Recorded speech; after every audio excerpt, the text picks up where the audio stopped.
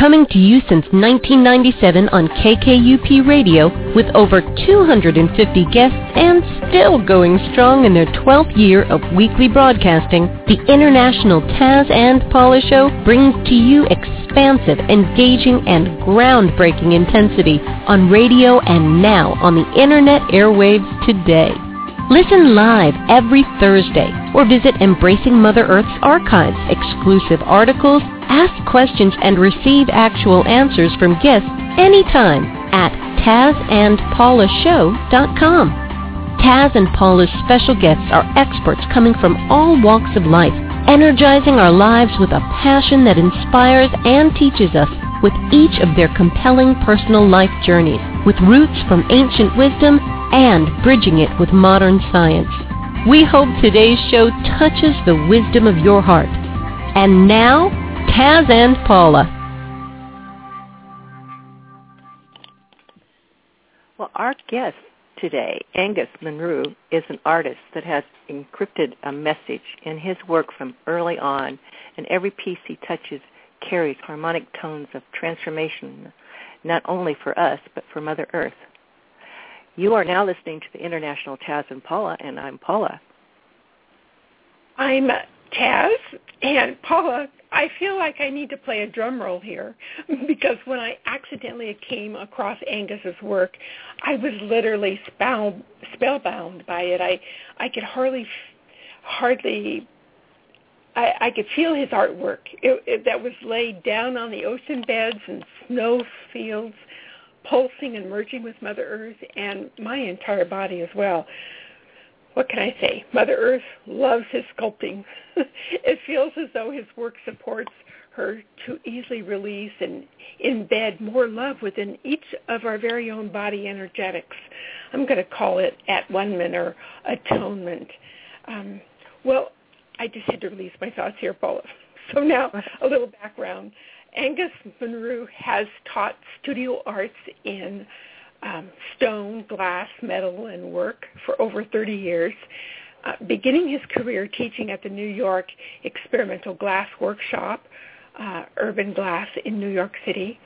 His classes have been with students from Parsons and the New School, NYU, Pratt, FIT, Hunter College, and Columbia University in New York City. Vermont College in their Masters of Fine Art in the Visual Art program, now Vermont College of Fine Art, Castleton State, Green Mountain College, and Goddard College in Vermont.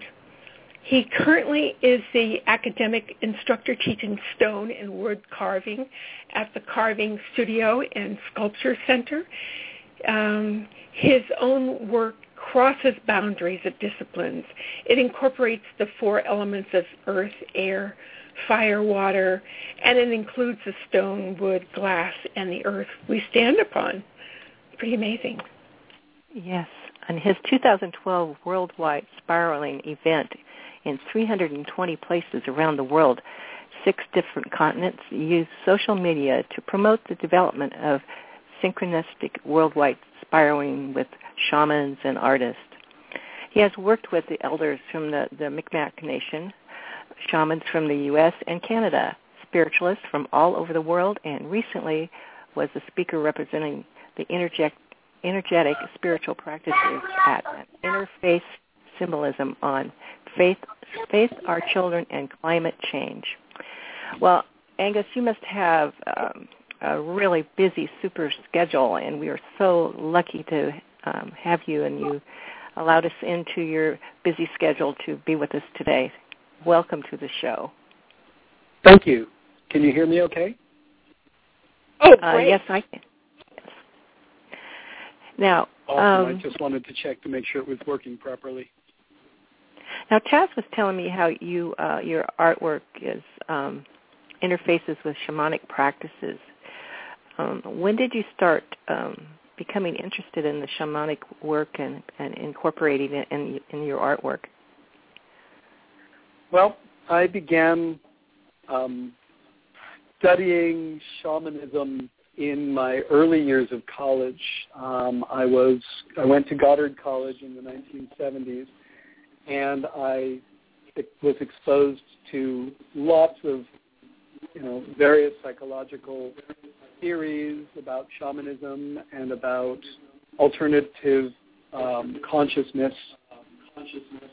And prior to that, when I was a small child, I grew up in communes and was the prodigy of a early 60s bohemian lifestyle. And so my exposure was very early on. So actually, you were into shamanism maybe even before your artwork? Are you saying that? I would say way before my artwork. My shaman choices or my exposure to people who were practicing alternative consciousness, and in the 1960s, the early 1960s, my family moved from Cincinnati to New York State to live in a small commune called The Land. A number of fairly well-known people passed through The Land at the times that I was there. Some of the more famous ones were people like John Cage and the Vanderbeeks, people who were artists to begin with, but who were practicing alternative forms of art. A lot of them later became parts of the Fluxus movement. I don't know if anyone knows of what that is. The Fluxus movement took art from the visual and externally experiential to the immediately experiential, and that the art itself was less important than the experience. A lot of times people put together happenings during that period of time, and a lot of those happenings were originated out of a group of people in upstate New York, just outside of New York City, which is where The Land was. And a lot of them were very experiential, very intuitive people who were practicing shamanism of a different sort before it was popular, much more of an intuitive field of shamanism than any kind of later forms that became the formal shamanism that we hear of today. Wow, what an experience to grow up in. You must feel very fortunate, yes. Yeah, I had an amazing growth when I was a child. I had a lot of experiences. I had a lot of exposure. Was your family into any part of this that you've brought into your life now? I'm not sure of what you mean by that, but I'm well, your guessing. father, mother, their father-mother background, were they also involved in touching Mother Earth in a different way than normal? Well, my mom, for sure. My dad, somewhat more conservative, though he was also into psychology. He realmed more in scientific and practical realms. And Mom was much more of an artist and experiential person. Her exposure, or my exposure through her, was much more oriented towards experiencing the earth and experiencing each emotional moment completely.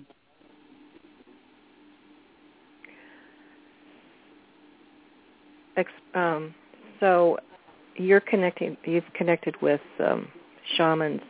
So in the original shamanistic work, you said it's different than what we know it as today.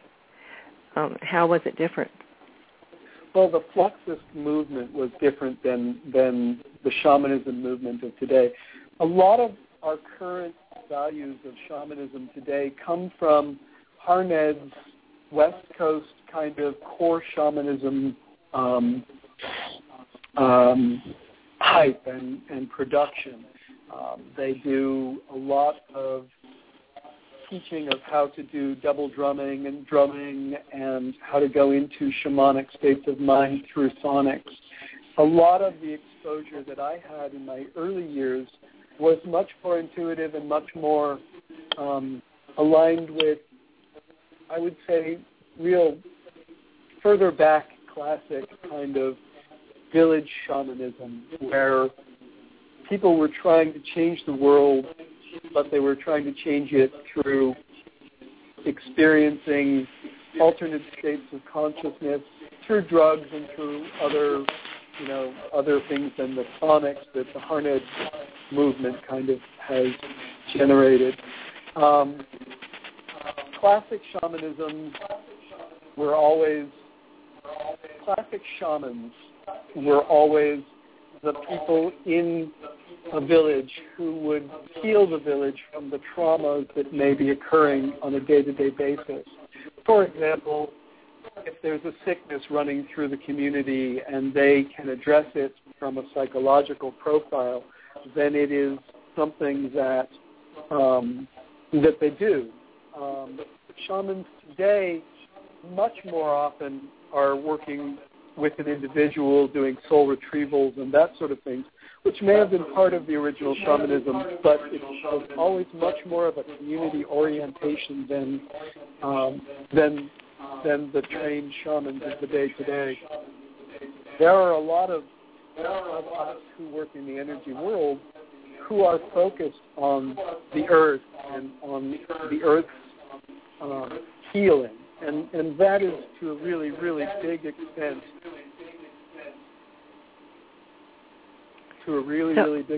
that is an important part of my work. So in your work, you're actually healing the earth. Is that part of your work? That's a big part of what I do. It's when I do the Earth Arts Spiral practice, which is one of my major practices today. I will go and I will bring my intention to bear on spiral that I am creating, thus sending my energetic flow into the flow of the earth. If I do a clockwise rotation or away from it, pulling out of the earth, if I do a counterclockwise rotation, so that I can then take earth energies and try to send a combination of my energies and the earth energies back to heal a trauma that has occurred in a specific location, or to take the energy from the earth and try to use it to try to supercharge the intention that I'm putting out to heal someone else or to heal something else. A great example of that is this fall I had a relationship that had gone into sort of a stasis state, and I really wanted to finish and reclaim or culminate that relationship. And so I had been carving a spiral, or I had been carving a... Angus, can you please talk directly into your mouthpiece because you're going in and out? I'm sorry. Is this better? Yes. Yes. I was carving a sculpture that was a cathartic piece, and as soon as I started carving the final spiral on it, that was to finish or culminate the relationship, halfway through the spiral, the person that I had been involved with called me. And it was such a moment of recognition of how integrated the energy that I was putting out there and the spiral form, and how the energy of the earth was inculcating itself into the work that I was doing. Wow. I wonder if a lot of artists do this unconsciously. I mean, their art becomes a healing mechanism. Because I've seen it in some artists, and I believe that they're doing healing through their artwork, but they're not as conscious of it as you are. Well, as I was saying, I've been intending or using intention within my work for a long time. And I think that does separate my work a little bit from some of the other people. There are other artists who intentionally do exactly the same thing that I'm doing. There is a painter, and I'm drawing a blank on his name right now, but he paints images of his client. He's a psychologist who's using painting and intention in his work, and he uses the intention and he paints these pictures of his client, and then he sends them to the client with the intention inculcated into the artwork, which is a really beautiful, beautiful way of approaching the intentionality in one's art. I think that the vast majority of artists do this subconsciously. They take their art and they're attempting really, really strongly to provide healing of some sort, or at least to create change of some sort, and that by their intention, subconscious or conscious, they are making changes using their work. My work, as I've said, begins with that intention, and then the follow-through is from a trance state into the spiral form. Wow. So I was going to ask you, and you answered my question. I was going to ask you if you went into a trance state, and you just now answered that. I do. With every spiral that I do, I go into a trance state. However, because the trance state, after 30 years of practicing shamanic energy work, it is almost an instantaneous altered state of consciousness that I can get into. With certain things, when I need to go into a deeper state of alternative consciousness, I'll use my shaman's drum, or I have a gesture that I use to trigger an alternative state of consciousness that is somewhat of a protected state, so that if I am interacting with somebody and their energy is dangerously wild, I can transcend that energy and still be compassionate with them without getting swept along by their intentions. what about when you do workshops and things like that? Are you able to instill within your students connecting in the fashion that you connect with as well? Absolutely. I did a series of labyrinth workshops this past spring, and the goal of that was to help people understand the intuition and the bringing of the intuition into the labyrinth and into their chosen pathway through the labyrinth, or I also demonstrated spiraling for them. But yes, that is something that I do definitely bring to those workshops. I am also doing a workshop this summer on sacred geometry within stonework. So I'm teaching a course on stonework, but I am also incorporating sacred geometry within that stonework course. Wow, that'd be a wonderful workshop. I mean, do you have to have a artist background in order to take that workshop? No, not at all. It's through the website that I think is also going to be posted on your website, which is the Carving Studio and Sculpture Center in West Rutland, Vermont. Yes, it is. You know, this is pretty incredible if you just stop and think about it. I was thinking about the different disciplines that you use, like blowing glass or working with stone. They're so, my gosh, they're so different. One is, you know, the glass environment is so hot to be able to bend and mold, and the stonework is like chisel. I mean, it's like how from one element to the other, it's just, you know, amazing. And you work with, you know, fire and I did a lot of work with water as well. I actually was altering and changing small bits of current in rivers so that the river could become healthier. I don't know if you have ever heard of Victor drawing a blank on his last name. I hate that. Schauberger. He created philosophy in the late 1800s and early 20th century regarding vortex energy in water. And if you look up vortex energy, you'll also see Victor Schauberger's name come up. And his philosophy was that the water in its healthiest state goes through a series of vortexes. Talk into the microphone, please. Oh, I'm sorry. I let it drop again. Well, is that better? Hear you, so you need to be able to do that consistently, please. Okay. So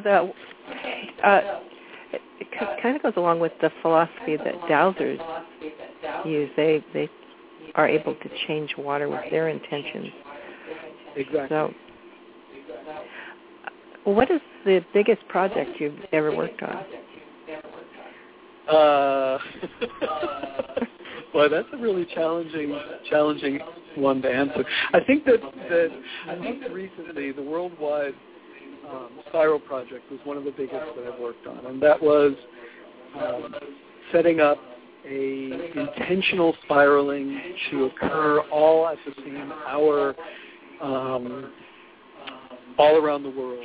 And we got, as I said, 320 different sites on 6 different continents. We missed Antarctica. I tried to get a friend down there to work on it, but she had just come back from Antarctica. So we missed Antarctica.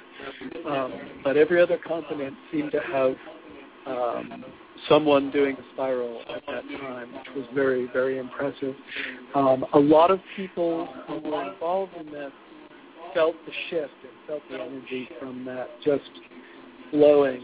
And I think that that's probably one of the largest, if you think of it as geological. I think some of the largest projects that I've worked on in other areas have been museum exhibitions and the work that I do with students all the time. I think that the individual work that I do with an individual person, to me, is more important than any grandiose worldwide project. But each one has its own value.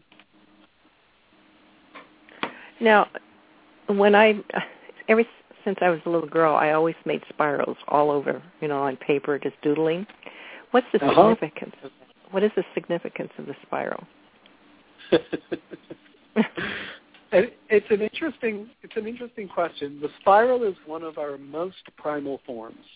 In every plant that we see growing naturally, in ancient symbolism, things drawn on walls, things carved in stone, the spiral is one of the most ancient of forms, and it's because it's a naturally occurring form. Water, which is in everything, generates its own special inherent energetic form or force through vortex motion. And a vortex is nothing more than a spiral, generally in cone shape. Whirlpools in water, the twirling on trees, flowers almost invariably put out their petals in a spiral form. The sunflower is a spiral to the center of the sunflower. What is the symbolism of it? It's so ancient, it's so primal, and it's so sacred, and it's very difficult to put a pin into that. There was that time. Every element of our existence has liquid, has water in it to some extent. Astrophysicists and astronomers are looking for planets based on their water, based on whether they have water or not, to believe that life occurs with water. And water forms its power through this spiral form. And I believe that energy flowing, inherent energetics is what I call it, but energy flowing throughout every aspect of the universe is constantly flowing in a spiral form. And so all of our energy, all of our flows, and all of our intentions and all of our actions move forward in something of a spiral. Mm-hmm. Our lives move forward in a spiral. When I think of spirals, first of all, it's like riding. You go forward, but then when you reverse it like counterclockwise, I feel like the spiral is breaking up situations and that kind of thing, opening up areas.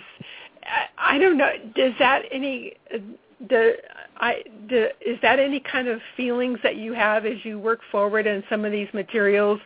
And it's kind of interesting what you have, such vacillation in what you can sculpt in or sculpt with. It's really it's deep into the soul as you begin to feel some of these things within yourself. When you're working with them, it must be incredible. And maybe working with more than one kind of material at one time, Right. It seems like you've sort of encapsulated two pieces of a puzzle right there.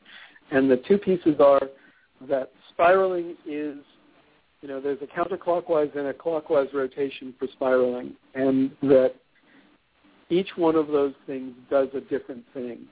I like to think of the spiral that goes in, or the clockwise rotation on a spiral, as being something being pulled in or drawn into the center, and that the counterclockwise spiral is pushing energy out. And it's not always that it's assembling or breaking apart as which direction you want your flow to go. Because when you stand above a spiral on the ground, you're only above it. But in reality, the spiral is below the ground as well. And that spiral can be viewed, if you were to turn yourself around and peer at it from underneath, that spiral is then going the other direction, at least as far as the energetics of it are. And so when you take a look at the spiral itself, the inward or the outward motion of that energy is not necessarily a negative or a positive. It is a direction or a way of pulling that flow into an intention.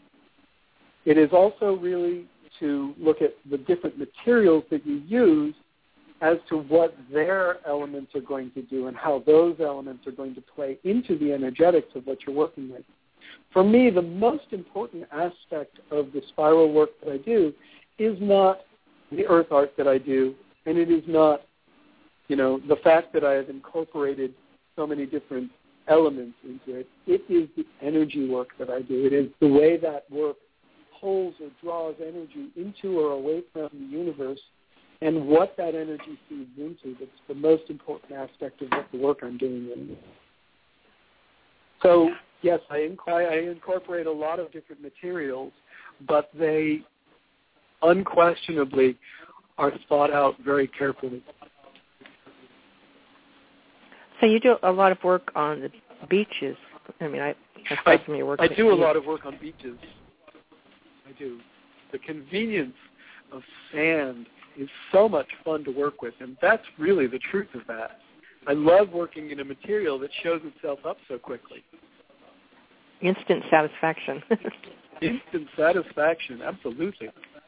But it's also often when I go to a beach and I'm walking around on a beach or a children's playground, and I do a lot more work in children's playgrounds than I do in beaches because I find that there are small spots of trauma that I can release.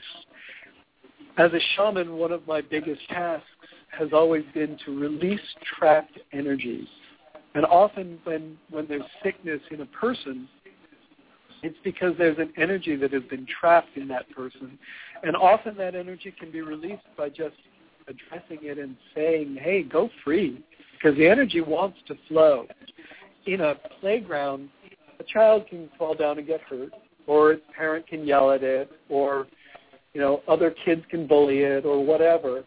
And that trauma gets stored right there in that spot for a really, really long time. And I'm sensitive, and I walk into a playground, and I feel these thoughts.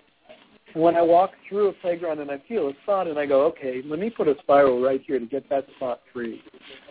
That's kind of what I do universally. Lately, I've been working on state government. I put a spiral on the State House lawn this past week that was probably one of the largest spirals I've ever put, in hopes that it can help smooth the energies of of our interface between people and government. Well, maybe you should go make one in Washington, D.C. Someone recently posted that I should do that, and I posted back that in the worldwide event, 2 spirals were made in front of the White House. Oh. In that event. That's which perfect. Is very cool to me. Yeah. Yes, we probably need to do a little bit more of that. Now, where we've had civil war. Have you done any, with the battlefields? Have you done any work in the battlefields? I haven't actually. I never really have thought about that, and that would be a really interesting use of my energies and time. There's, I'm certain, a whole lot of different places that I could apply my energies along those lines. And certainly the Civil War was a huge one for the United States, but every day we have wars that are going on right now all over the world, and that's the kind of energy that I like to see healing, the current things. The history is important to heal, to release those trapped energies. And I think that may be a part of my responsibility in the universe. But I think that I also am training a lot of other people to go out and do it as well, which I'm hoping will see much broader base than it currently has. Now, I know dowsers can work over a map, and they can put their intentions on a map. Have you ever worked over a map? And I call that long-distance dowsing or instrumentless dowsing. Both of those 2 forms of dowsing, to me, are very, very effective tools, and I use them all the time. Instrumentless dowsing is when you dowse without a tool. A couple of years ago, when I was a student doing my MFA work at Goddard College, I did a workshop on dowsing and taught about 6 people who came to the workshop how to dowse, and then I demonstrated instrumentless dowsing for myself for them so that they could see how it worked for me, because they were curious about that as well. You can do intentional work anywhere you want to, from my opinion. I think that it takes practice to learn how to be sensitive. Once you've got the sensitivity, once you understand and feel the energy around you in ways that allows you to open up to it and recognize it, acknowledge it, and adjust it, then it doesn't matter what frame of reference you are, because we are all inherently connected. We are all inherently, the energy of the universe is all inherently always in flow. And if you can go into that energy and feel it and adjust it, it doesn't matter where you are.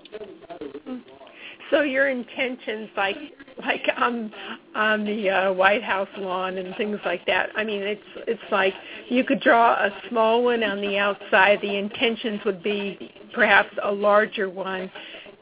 Does that work, your intention of what you want to accomplish according to size? I'm not sure I'm following what you mean by that. If you were unable to, make the circle large because of, someone not wanting you to be in that area, could you make it small, and with your intention, it would still do its job? Certainly. Yeah. Certainly, you can adjust. You can make your intention be as broad as you like, and the action on the outside is merely a reinforcement of that, and it brings it to the attention of other people. Yeah. So if I made a circle or a spiral in my mind, if I closed my eyes and went into a mild shamanic trance and put nothing on paper or on the ground and just visualized the spiral in my mind, it would have a very strong power. Wow. Do you work with individual clients? Do I work with individual clients? I do not do it for profit. I do work with individuals. I have a couple of people who come to me on a regular basis with shamanic issues. They are usually practicing shaman who have need of some second viewpoints or have need of a personal cleansing for themselves that they don't feel like they can personally do themselves. Usually in those situations, I will steer them through it. I can do it. I can do it on a phone call. I can do it without phone calls if the person has communicated with me about a time that they're feeling comfortable about having something done. Very much like, the energy work of Reiki. You can do it from afar. You can do it near. As I said, I don't take on personal clients usually unless they approach me and say, this is what I really need to have, and I feel like I can answer their needs. It is not very often that I would do that because I have removed to a great extent my personal egoistic values within the work that I'm doing at present. That's why most of the spiral work that I do is done anonymously. Don't make a big scene out of it. Although recently I was published on the local paper because someone who knew whose work it was actually told the photographer about what I was doing, which was nice. I mean, it was a nice compliment to see my work on the cover of the local paper. So, but I try not to be egoistic about it, and I try not to invest myself in that way because I'm really trying to do healing work. And I think that as we do more healing work, we need to remove our own egos from our work. If that makes any sense. Yes, do you work with children? And if so, maybe tell us the biggest surprises when working with children. I often work with children, my own, as well as some from school my son goes to, and often anonymously when I am working in playgrounds, I am actually working with children. One of the most amazing things to me sometimes is when I do a spiral, they're designed to not last very long. They get rubbed out, and children play through them for days and days on end. And then I'll come back and I'll look at the spiral that I created, which has completely vanished from the playground, and I will see a child walking along and suddenly just go into a spiral around it. And a similar incident, I was doing some work after after Irene did a lot of damage in Vermont a few years back, and I had taken some time to do a very large spiral on a sandbar that had formed in a reservoir, and 2 weeks later, we'd had a number of thunderstorms, and the water had completely washed the spiral away. And a flock of geese had landed, and the geese spiraled in the spiral that I had created. It was no longer visible at all. And to my way of thinking, that really cemented the fact that in the natural world, I am creating the vortexes that are making for healing energies. That's beautiful. Changing. So you do different types of work, sculptures, and so when you do a sculpture and leave it in a building, or that must have a resonance that creates healing. I removed myself from object work for a long time. And so my work, though it is available and is in a number of museums from the 80s and early 90s when I was doing much more of an object-based practice, most of my work is not out there in that way. I have recently started, again, doing a object-based sculptural practice, and predominantly because my teaching required that I actually go back into doing objects to teach. When I was hired by the Carving Studio and Sculpture Center, I was hired to teach stone carving and wood carving to their collegiate classes. And as a result of that, I decided that I would create a few object artworks. And so I imagine that, yes, when they are finally installed wherever they're going, they will be, fairly powerful works, and hopefully will carry with them the energetic work that I do within them. The most recent one is the one that I was talking about that I had created as a cathartic work. I originally started that specific sculpture as a demonstration piece for my students.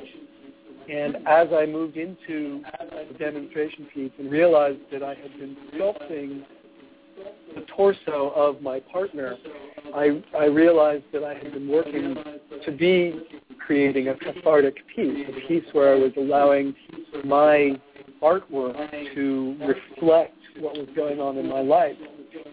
My relationship had seemingly vanished, and I had no really good idea or understanding of why it had suddenly dissipated. And so I had been carving a solid piece, and I emptied it out. I hollowed the back of it out.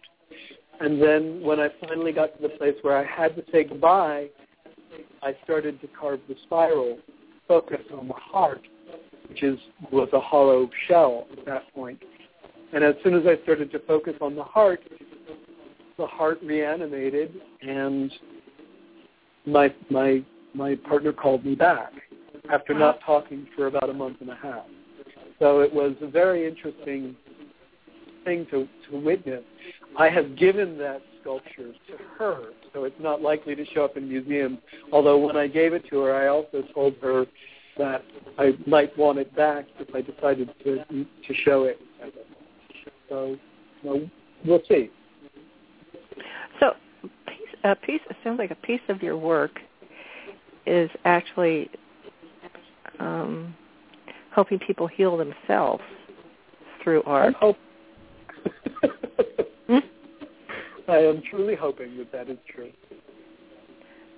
But you're getting replay. You're being able to view this. This is tremendous. This is, what an artist could ever hope for. That's so beautiful. Well, thank you. I think you're right. It is what all of us artists hope for. We hope that our work has the effect we choose for it. And I think that that's universally true of almost anyone who creates art, is that their hope is that their art has an impact. And I believe very strongly that both my earth art and my sculptural work has an impact. And it is a good feeling. I would say when I've got involved in the artwork that I've done, it is like it's healing to me to work on it. In some format, it is reaching my soul, my heart, and if it reaches another's heart, that's wonderful. But I also know that it has impact on me personally, and so to be able to know that then what you're doing, this is like we're working on another level, and we don't even realize it. I know as I'm listening to this, I'm thinking about putting a spiral in my own backyard. I love it. Excellent. Yeah. So one of the things that what you were saying just now brought to mind was a lot of artists will have moments where they recognize their own pain and suffering, and that then they will take it and they will make art from that.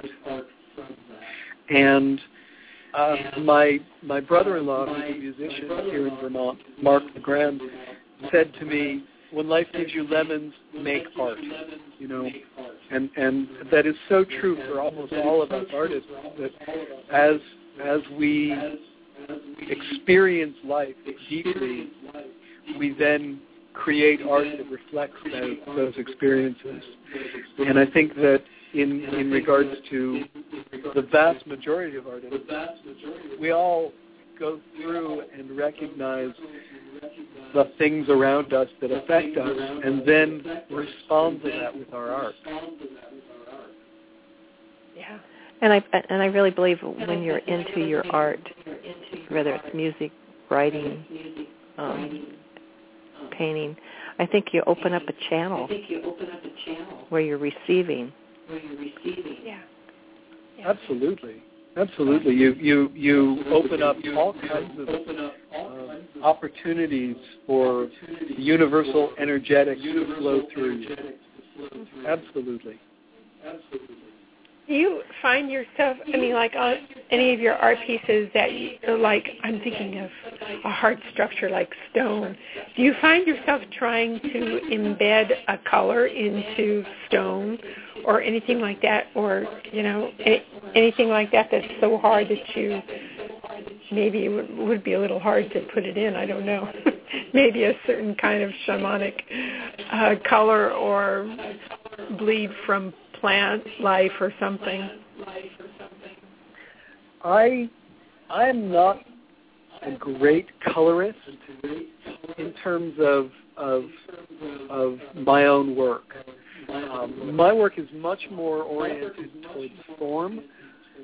I have studied and understand a little bit about colors, about the effects, the psychological effects of different colors. And in fact, in my day-to-day life, I frequently reflect that into what I choose to wear given a situation I am likely to encounter. So, for example, if I need to have a really passionate, strong position, I'll wear red. And if I want to be, received well, to be heard, and to be not intimidating to another person, I'll wear green. Those are two examples of what I choose in terms of the color schemes that I will wear. Inculcating that into my artwork, I haven't really done, although working with marble, I have the capacity to do that because marble takes stains fairly well. It doesn't hold them forever, but if you're going to make a temporary work, a temporary stain in marble can last for a long, long time, as long as it's not in bright sunlight that'll automatically bleach it out. Does that answer that at all? Yes. Do you travel much? I don't. In your work? I don't. I travel New England, and I travel, around a bit. I spent some time in Mexico, and I've spent some time in Canada, but I'm not much of a traveler. I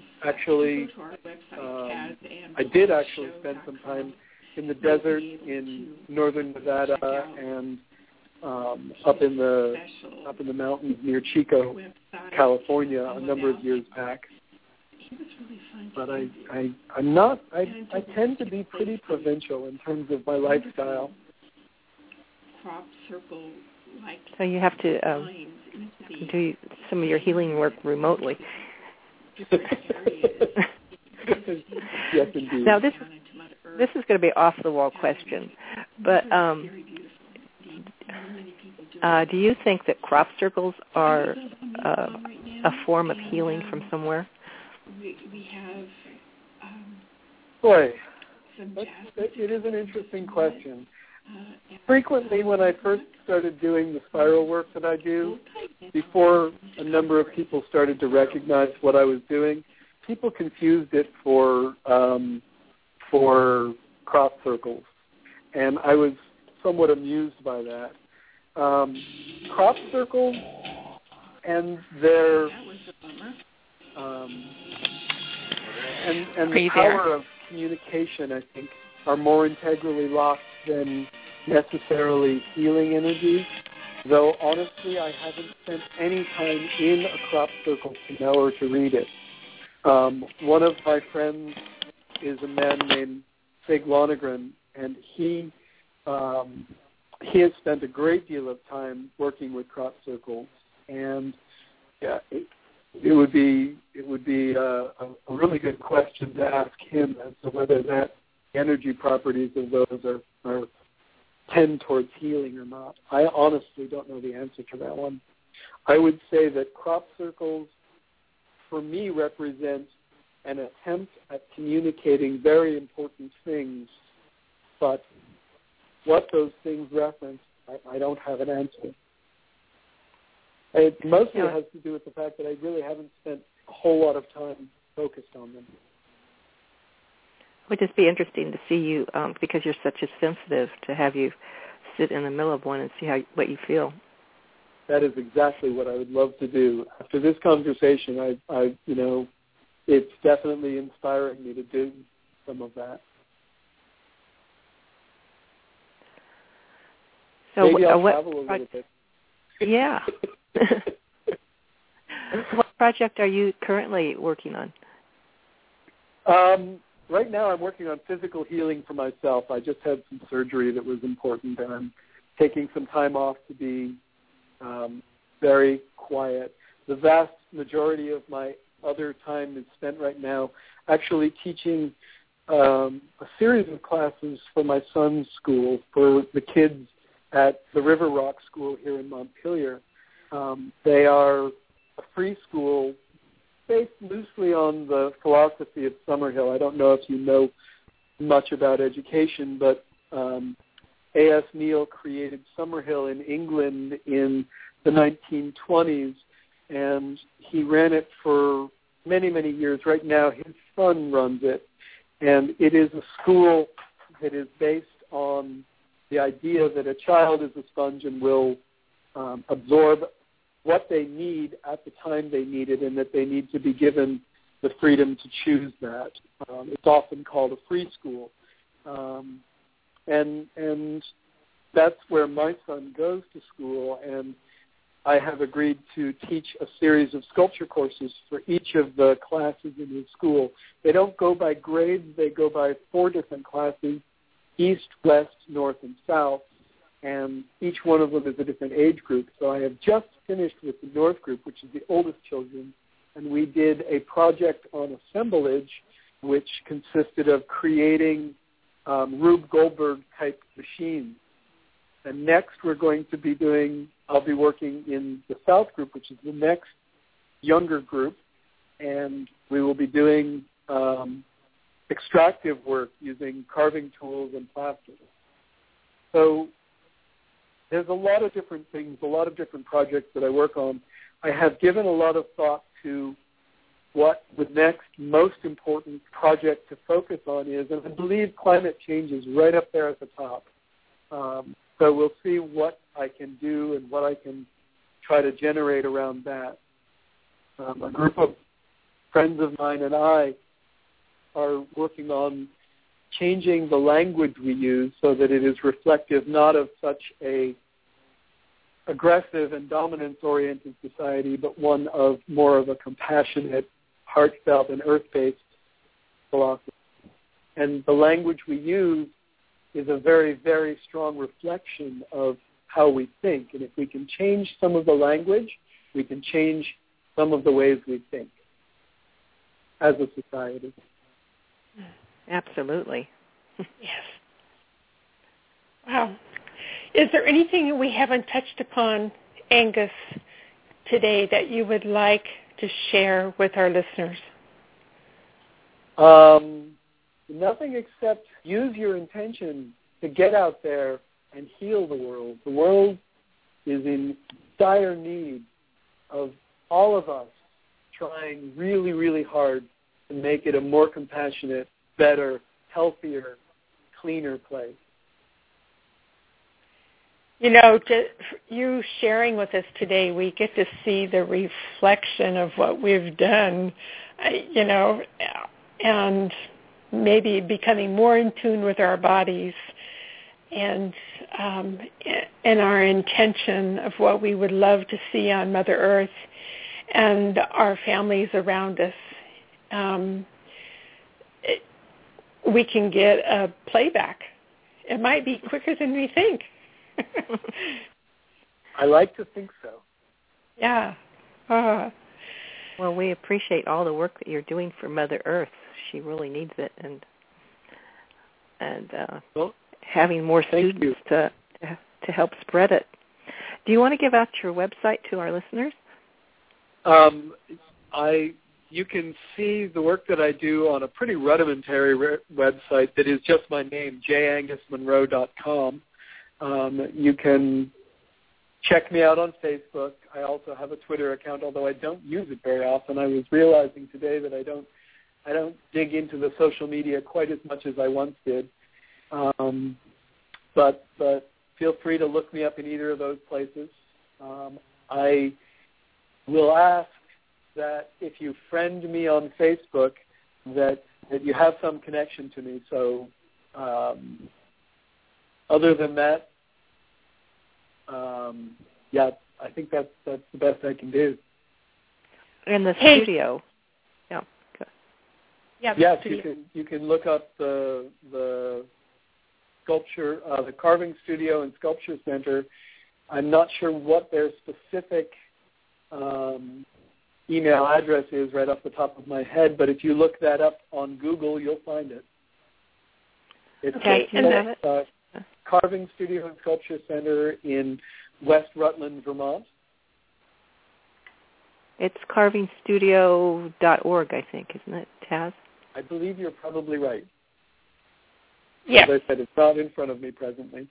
But they have residential students, and there's a lot of good things going on there. Hey, yep. And your name is J, the letter J, the initial, and then the next, your first name or second name is Angus, Angus, yep. And the last name is Munro, is Munro. Is that the way you say your last name? Yep. Okay. And so Well, we thank you for giving us so much insight in your work and things that we can do to help Mother Earth. And thank you for being with us today. You're so welcome. Thank you for having me. Such a breath of fresh air. Thank you so much. Blessings to you and yours. Bye-bye. Yeah. Thank you. Have a good day. You too.